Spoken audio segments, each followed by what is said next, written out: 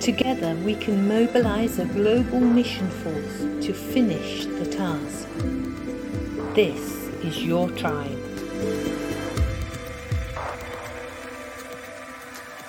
Hello everyone, welcome to our weekly program, and I think this is one of the most interesting subject and a person I have been planning having him as our special guest for a long time, and that is welcome Brother Bevan Gainer from, I don't know how to say it because you are from, I believe, the States, but you're now in Thailand, but you live in Cambodia for a while, and how, you know, that I think that's typical missionary, right? Exactly. You're like, where am I from? You know?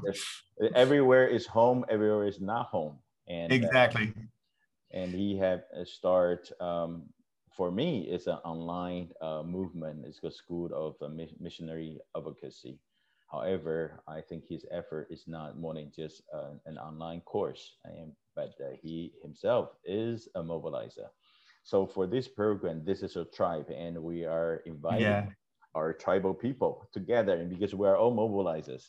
So Bevan, good. Hey, yes. Hey, good to have you. Oh, it's such an honor. It's such a privilege. Thank you for inviting me. Hey, let's start with your story.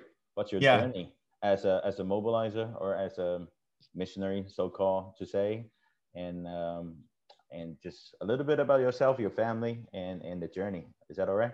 Yeah, that sounds great. As you said, I missionary kid, so I didn't know exactly where to call home. I grew up in Zimbabwe, Africa, till age 11, and then came back to the U.S. And I thought I was coming back to my home culture, but I really still was what they call a third culture kid, trying to figure out which culture am I from. But in that, I definitely caught God's heart for the nations, and I was actually. Maybe 2 decades ago, I actually had a dream in which this bearded, scraggly, prophetic old guy came up in my face and was shaking his bony finger at me saying, "Blow that trumpet, boy, blow that trumpet." And it startled me awake, and all I remembered other than the old guy shouting at me was Isaiah 58. So I looked that up, and it talks about blowing a trumpet and waking up God's people. And I honestly didn't understand what that was, but I didn't forget it either. Mm-hmm. And then many decades, I think, later, I went through the Kairos course, and I stayed on to become a facilitator of the Kairos course. And in the training, they put that verse up there and they said, "This is the prophetic role of mobilizers." And I was like, oh, that's what that was about. And fortunately, I had been functioning in that because, I was a big fan of Keith Green. He was a real prophetic, passionate Christian musician. And he, in his journey, became friends with some YWAMers who took him on a missions trip. And so he got very riled up, very passionate about the reality that he suddenly realizes all these people with no access to the gospel. Mm-hmm. And so one of his last albums, I think, was Jesus Commands Us to Go. And then he died unexpectedly in a small plane accident. And so his organization and YWAM partnered together to do this mobilization music tour. And so they would play some of his last footage. And then in the footage, he would introduce Loren Cunningham. And then in the concert, the real Loren Cunningham from YWAM, leader of YWAM, would come walking out and just mobilize everybody into missions.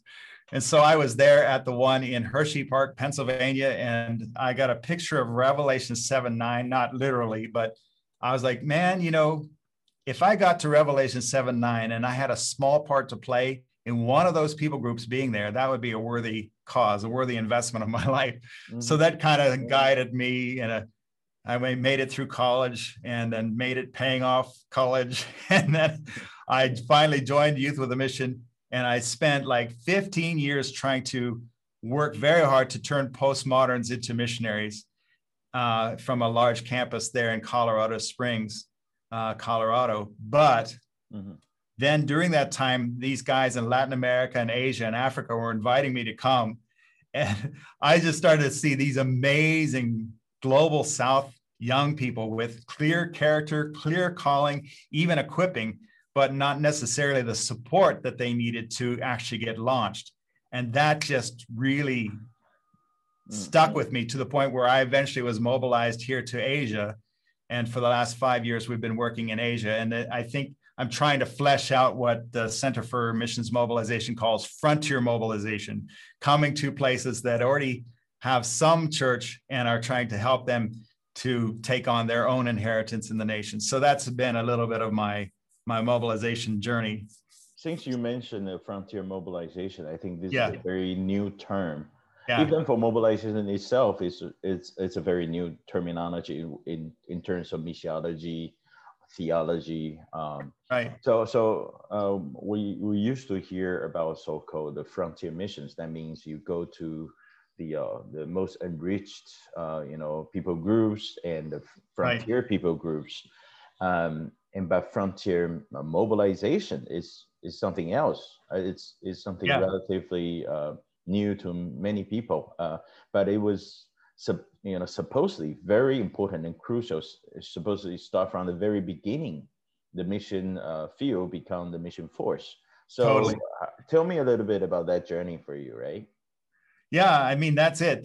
This such an exciting trend in the modern missions movement where God is transforming the mission field into the mission force, and there are new sending nations.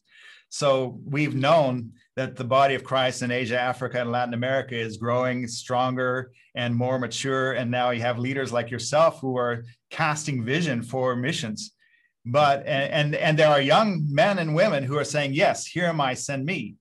And yet in many cases, they don't have the support to actually get launched. There's still work to help shift that mindset from we are a mission field to, oh, we can actually send workers.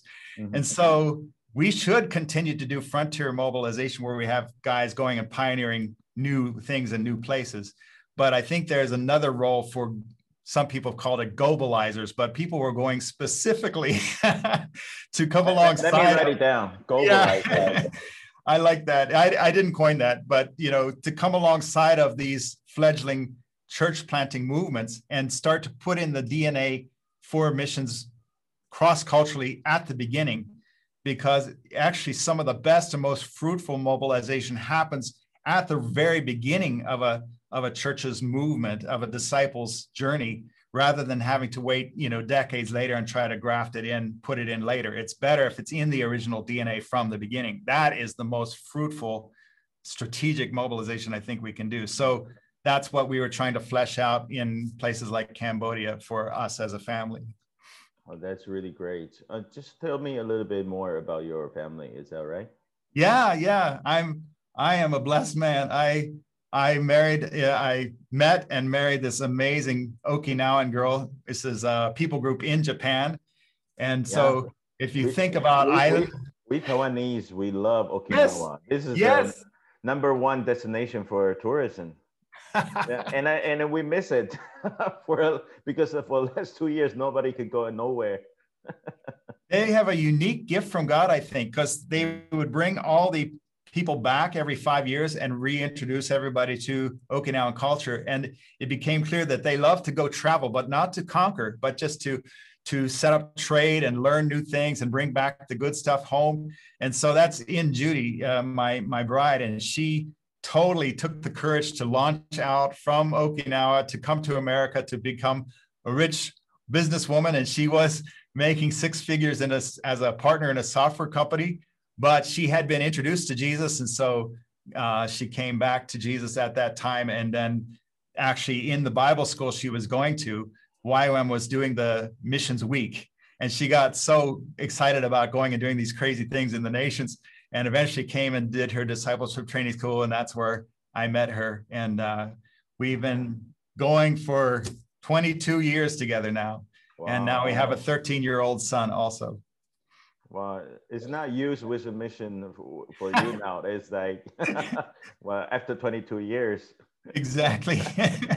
Okay, tell us a little bit more about the initiative you taken as for the frontier missions and for YWAM, and also in terms of school.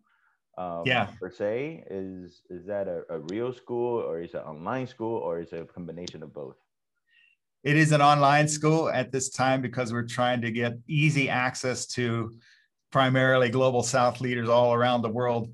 But yeah, I am serving as the as the elder for the mobilization circle of YWAM Frontier Missions. And Frontier Missions within Youth with a Mission is that part that's really focused, laser focused on catalyzing disciple-making movements among unreached people groups. And yet they've really come to realize that if we want to find those key apostolic catalysts for disciple-making movements, we have to really invite a lot of people in what we call the mobilization funnel. So we need a lot of people working at the wide end of the funnel to just say, come on in, find your role in the Great Commission, and then invite them into more specific training for disciple-making movements. Or we realized actually that there's all kinds of training for the trainers, there's training for the pastors, there's training for the evangelists, there's training for the missionaries, all kinds of training, but not so much training specifically for this role of those who are called to build a bridge between the body of Christ and the unreached and those serving among them. And so I've just had that on my heart, and finally had the time actually during this COVID season to launch something I've been working on for years and years and years, which is probably about 55 4 to 5 minute video lessons, each one unpacking one principle. And I really worked hard to distill things down to principles because, as you know so well, we have mobilization happening in so many different contexts. Mobilization happening in Latin America, in Asia, in Africa, so many different places. So it can't be, oh, this is exactly how you do mobilization, because that would work in my context. So the principles hopefully can be unpacked with the help of the Holy Spirit and contextualized for each context. And so I just have finally got that launched, and it's a self-paced course where people can go through at their own time. And but I am really hoping in the future, working very hard right now to develop one that's more of a cohort model, where we'd have like 30 people go through it together and process each lesson together, because I think then there will be much more application. Yeah, it's always good to have company, Yeah. especially you're serving, you're learning or studying. Yeah. It's more like a competition sometimes, and it makes you like excited. But if you do it for yourself, because I've been witnessing that, especially for during this COVID period, a lot of people doing self-learning and stuff. It's very draining. You're lacking of motivation, and you're distracted by Netflix and HBO. Totally. All right. Totally. Well, since you mentioned about the school of mission mobilization, or you call it missionary advocacy. Yes. But YWAM is known for big rally and big campaigns. You have this very famous one in Brazil, and another one or other movements like finishing the task and other things. I met Lauren Cunningham once a few years ago back in Korea. There were like 5,000 people gathering together. But often they're being criticized or being considered as big flames and big events, and people easily get very excited and passionate, and answering the call and take up your shoes and say, here we go. But but by the end of the day, we still not seeing a lot of people coming out of their comfort zone. And I think mobilization is not just calling people to make a difference, but also to journey with them. Well, yes. How do you say that, man? Because you are YWAM. I don't want to be judgmental, but I'm just saying this is what I've been experiencing and also been witnessing. So I want to hear from you. Oh, I love that question so much, because I love the events. I've done events, and I think we should keep doing events. But historically, and as you know, it seems to be continuing, when for every 100 people that say, here am I, send me, only like 2 or 3 actually get launched into the nations. Yeah. So there's some huge gap there. And I think part of the gap is a lack of mentors, a lack of men and women with the heart of Barnabas, because I know that we're very excited about apostolic guys who go and pioneer new things. But we got to remember that for Saul to become Paul, there had to be a Barnabas. And I really think we need many more leaders with that same heart of Barnabas to come alongside of these guys who are rough, unpolished, Sauls, and walk with them, because I'll confess to you, I am wired as a teacher. I do a lot of training and a lot of teaching, but I have become disillusioned, I would say, with the fruitfulness of just getting information in our brain, because people are like, they get like, I know something and they wrote it down in their notebook, but we become disciples who understand a lot and not disciples who are applying things.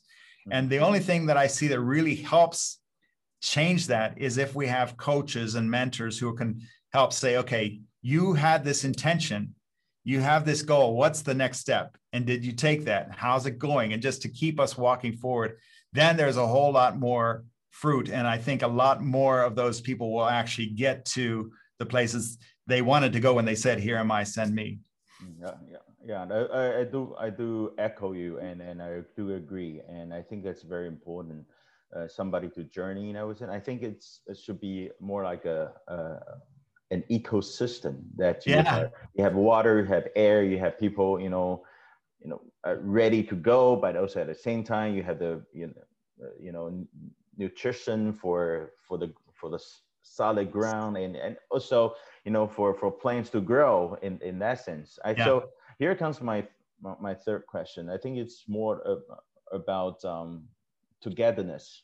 How do you see that, different organizations between church and missions, and between individuals and and people who want to contribute to the kingdom? There are just so many, but how can people really work together, or so-called lack of it?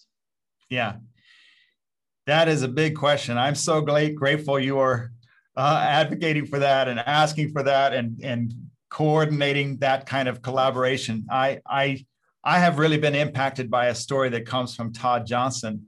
He's a YWAMer, but he's also the director of the Global Center for the Study of Global Christianity. And he was at a big event, a big gathering where you had the typical people on the stage, and then you had, leaders from all over Asia, Africa, and Latin America. And the leaders on the stage said, we are so happy to invite you to the table. So happy that you've gathered at the table with us. Mm-hmm. And the African leader leaned over to Todd and said, actually, we want to be invited into the kitchen. And I was just like, oh, that is it. So it's one thing for me to have this content with a bald white guy talking, but that is not the end goal. The end goal is to identify these capable global South, missions leaders, and then empower them to take that content or others that they uniquely see and contextualize it for their context. So I think we really need to be very humble, very open-handed with everything, to really give it away and allow people to take it, adapt it, and run with it. And I've actually been really encouraged to see with my content, my school, some folks say, we don't need to reinvent the wheel. We'll just walk our leaders through this. But then they say, oh, we do need to change these things, and we do need it in our language. And I'm privileged to get in the kitchen with them, and I want to see more of that. You know what? I think it's very important for especially Asian people. The food culture. Having the food around the table. Yeah.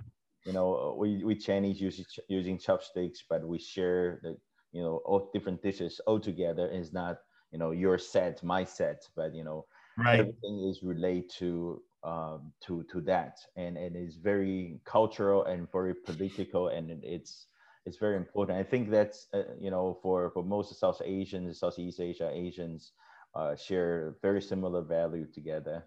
But I think the togetherness is not just being polite, Right. Oh, So please say something, or or this is your time to express yourself, but more at the listening ears and especially the heart. So just one question following that one, especially in terms of vocational missionaries, like the so-called the real missionaries, or the lay people. More and more we are talking about being missional is more important to be a missionary. So how do you see that? And there is some conflicts in between these definitions. But how do you see that? As you're a YWAMer, you're a full-timer, but how do you see these people who have a day job, or you're a housewife, and how can you contribute to the greater good or the kingdom? Yeah. Boy, that is such an important question, and I don't know how to be super concise about it, but because I feel like that question right there could be a whole conversation we try to unpack, because we're trying to say two things at once. One is, yes, every single believer is on mission with God, but not every single believer is a missionary.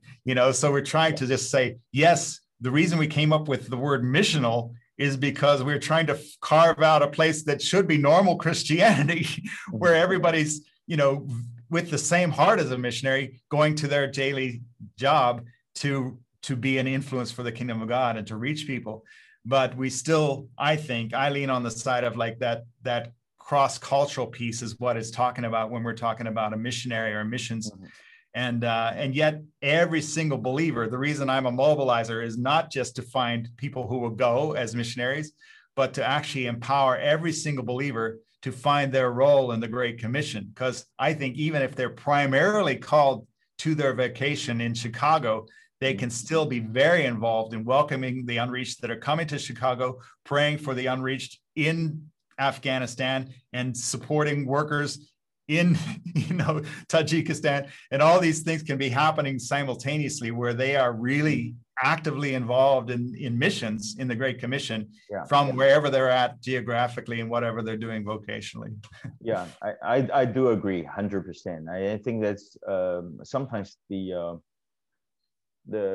conflict or conception of the context will make us look like we're trying to have a conflict with something, with all these people, especially for the pastors, local in a local church. You say, how do you even get to know that how many things we have to deal with every day, because of this pandemic, and all our stuff will get online, and I still need to go to the funerals, and right. Some people have babies. I need to. So how can you just say we're not missional? Everything we do. Exactly. And I try to come and have a better understanding of where they come from, but also at the same time, I struggle with that as a mobilizer. Yeah. I think it's a very legitimate struggle, because it's a hard sell to come to a pastor who's trying to make things work for local outreach with very limited budget. And then you're saying, yeah, but we also need to care about the unreached over there. And he's like, we're not even doing all that we have on our heart to do here locally. And you want us to think about that. And so there's so much work to do worldview wise to try to make a case that when we give in the face of our need, God is going to expand the budget to be able to do more locally and globally. But another piece that really helped me is what Ralph Winter said. He said, all men are equally lost, but not all men are equally needy. And so I just kind of affirmed to that pastor, hey, I get it. The people in the streets of your city are as lost as the people over there. They're equally lost. In fact, I'll add to that, they're equally loved by God. So this is just, I want you to know that I really know that, pastor. But then once I affirm that, I can say, but yet there are, 1/3 of the planet roughly who have no access. They're not equally needy. And so try to work things out that way. All right, so here comes the big question. So as I mentioned earlier, but also I want to ask you again, what is the one thing for you? What's the most important thing? What's on your heart you want to see by the end of the day? When we're there, Revelation 7:9, Revelation 5:9, we are there. All right. So what do you want to see? What's the one thing? I want to see Jesus worshiped. I think that we can get all kinds of motivations for missions, and it's good to talk about the biblical basis of missions, but another important topic is biblical motivations for missions.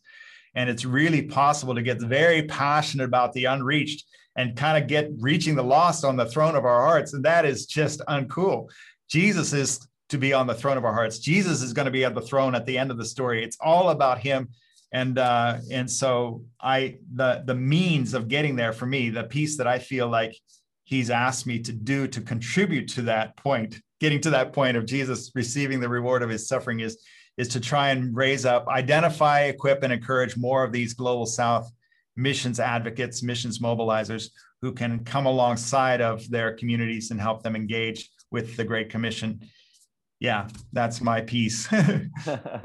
So because I asked you about this, but when we as mobilizers, sometimes we just saying, mobilization is the thing, right? But by the end of the day, it's not about mobilization. It's that's about right. The job being done. And I think we talk about a lot,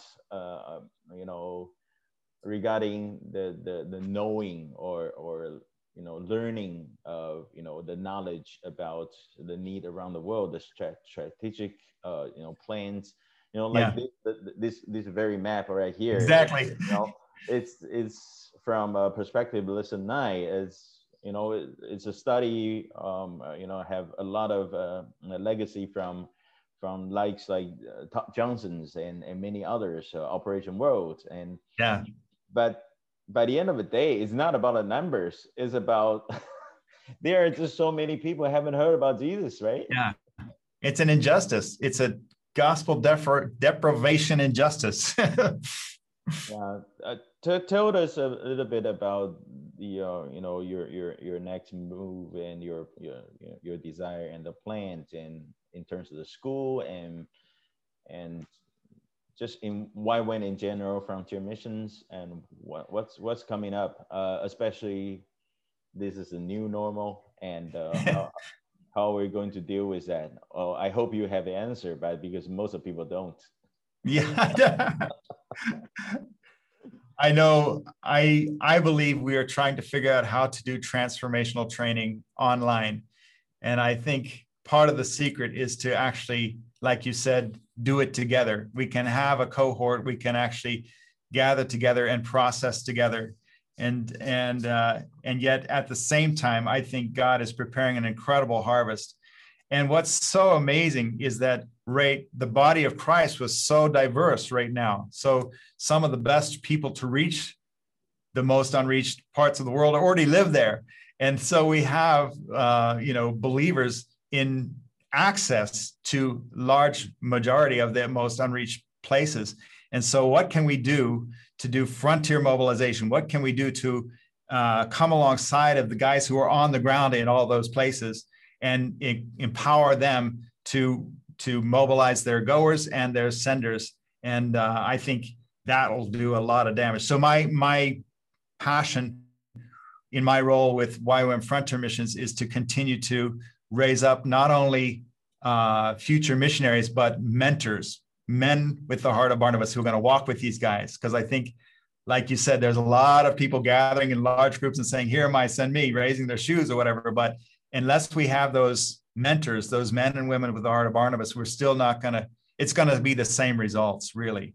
And so it's great to continue training online and in whatever way we can, face-to-face, if at all possible.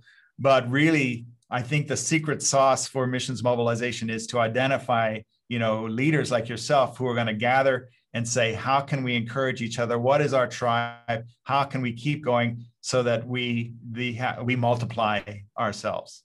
One very last question. What is mobilization to you? It really is discipleship.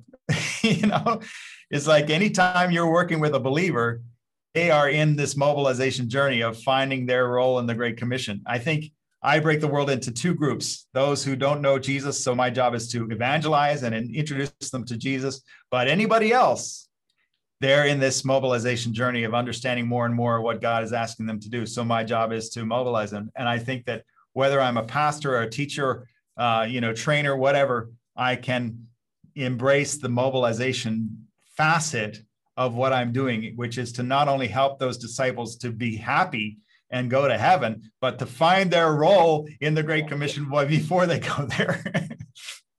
Amen. Thank you.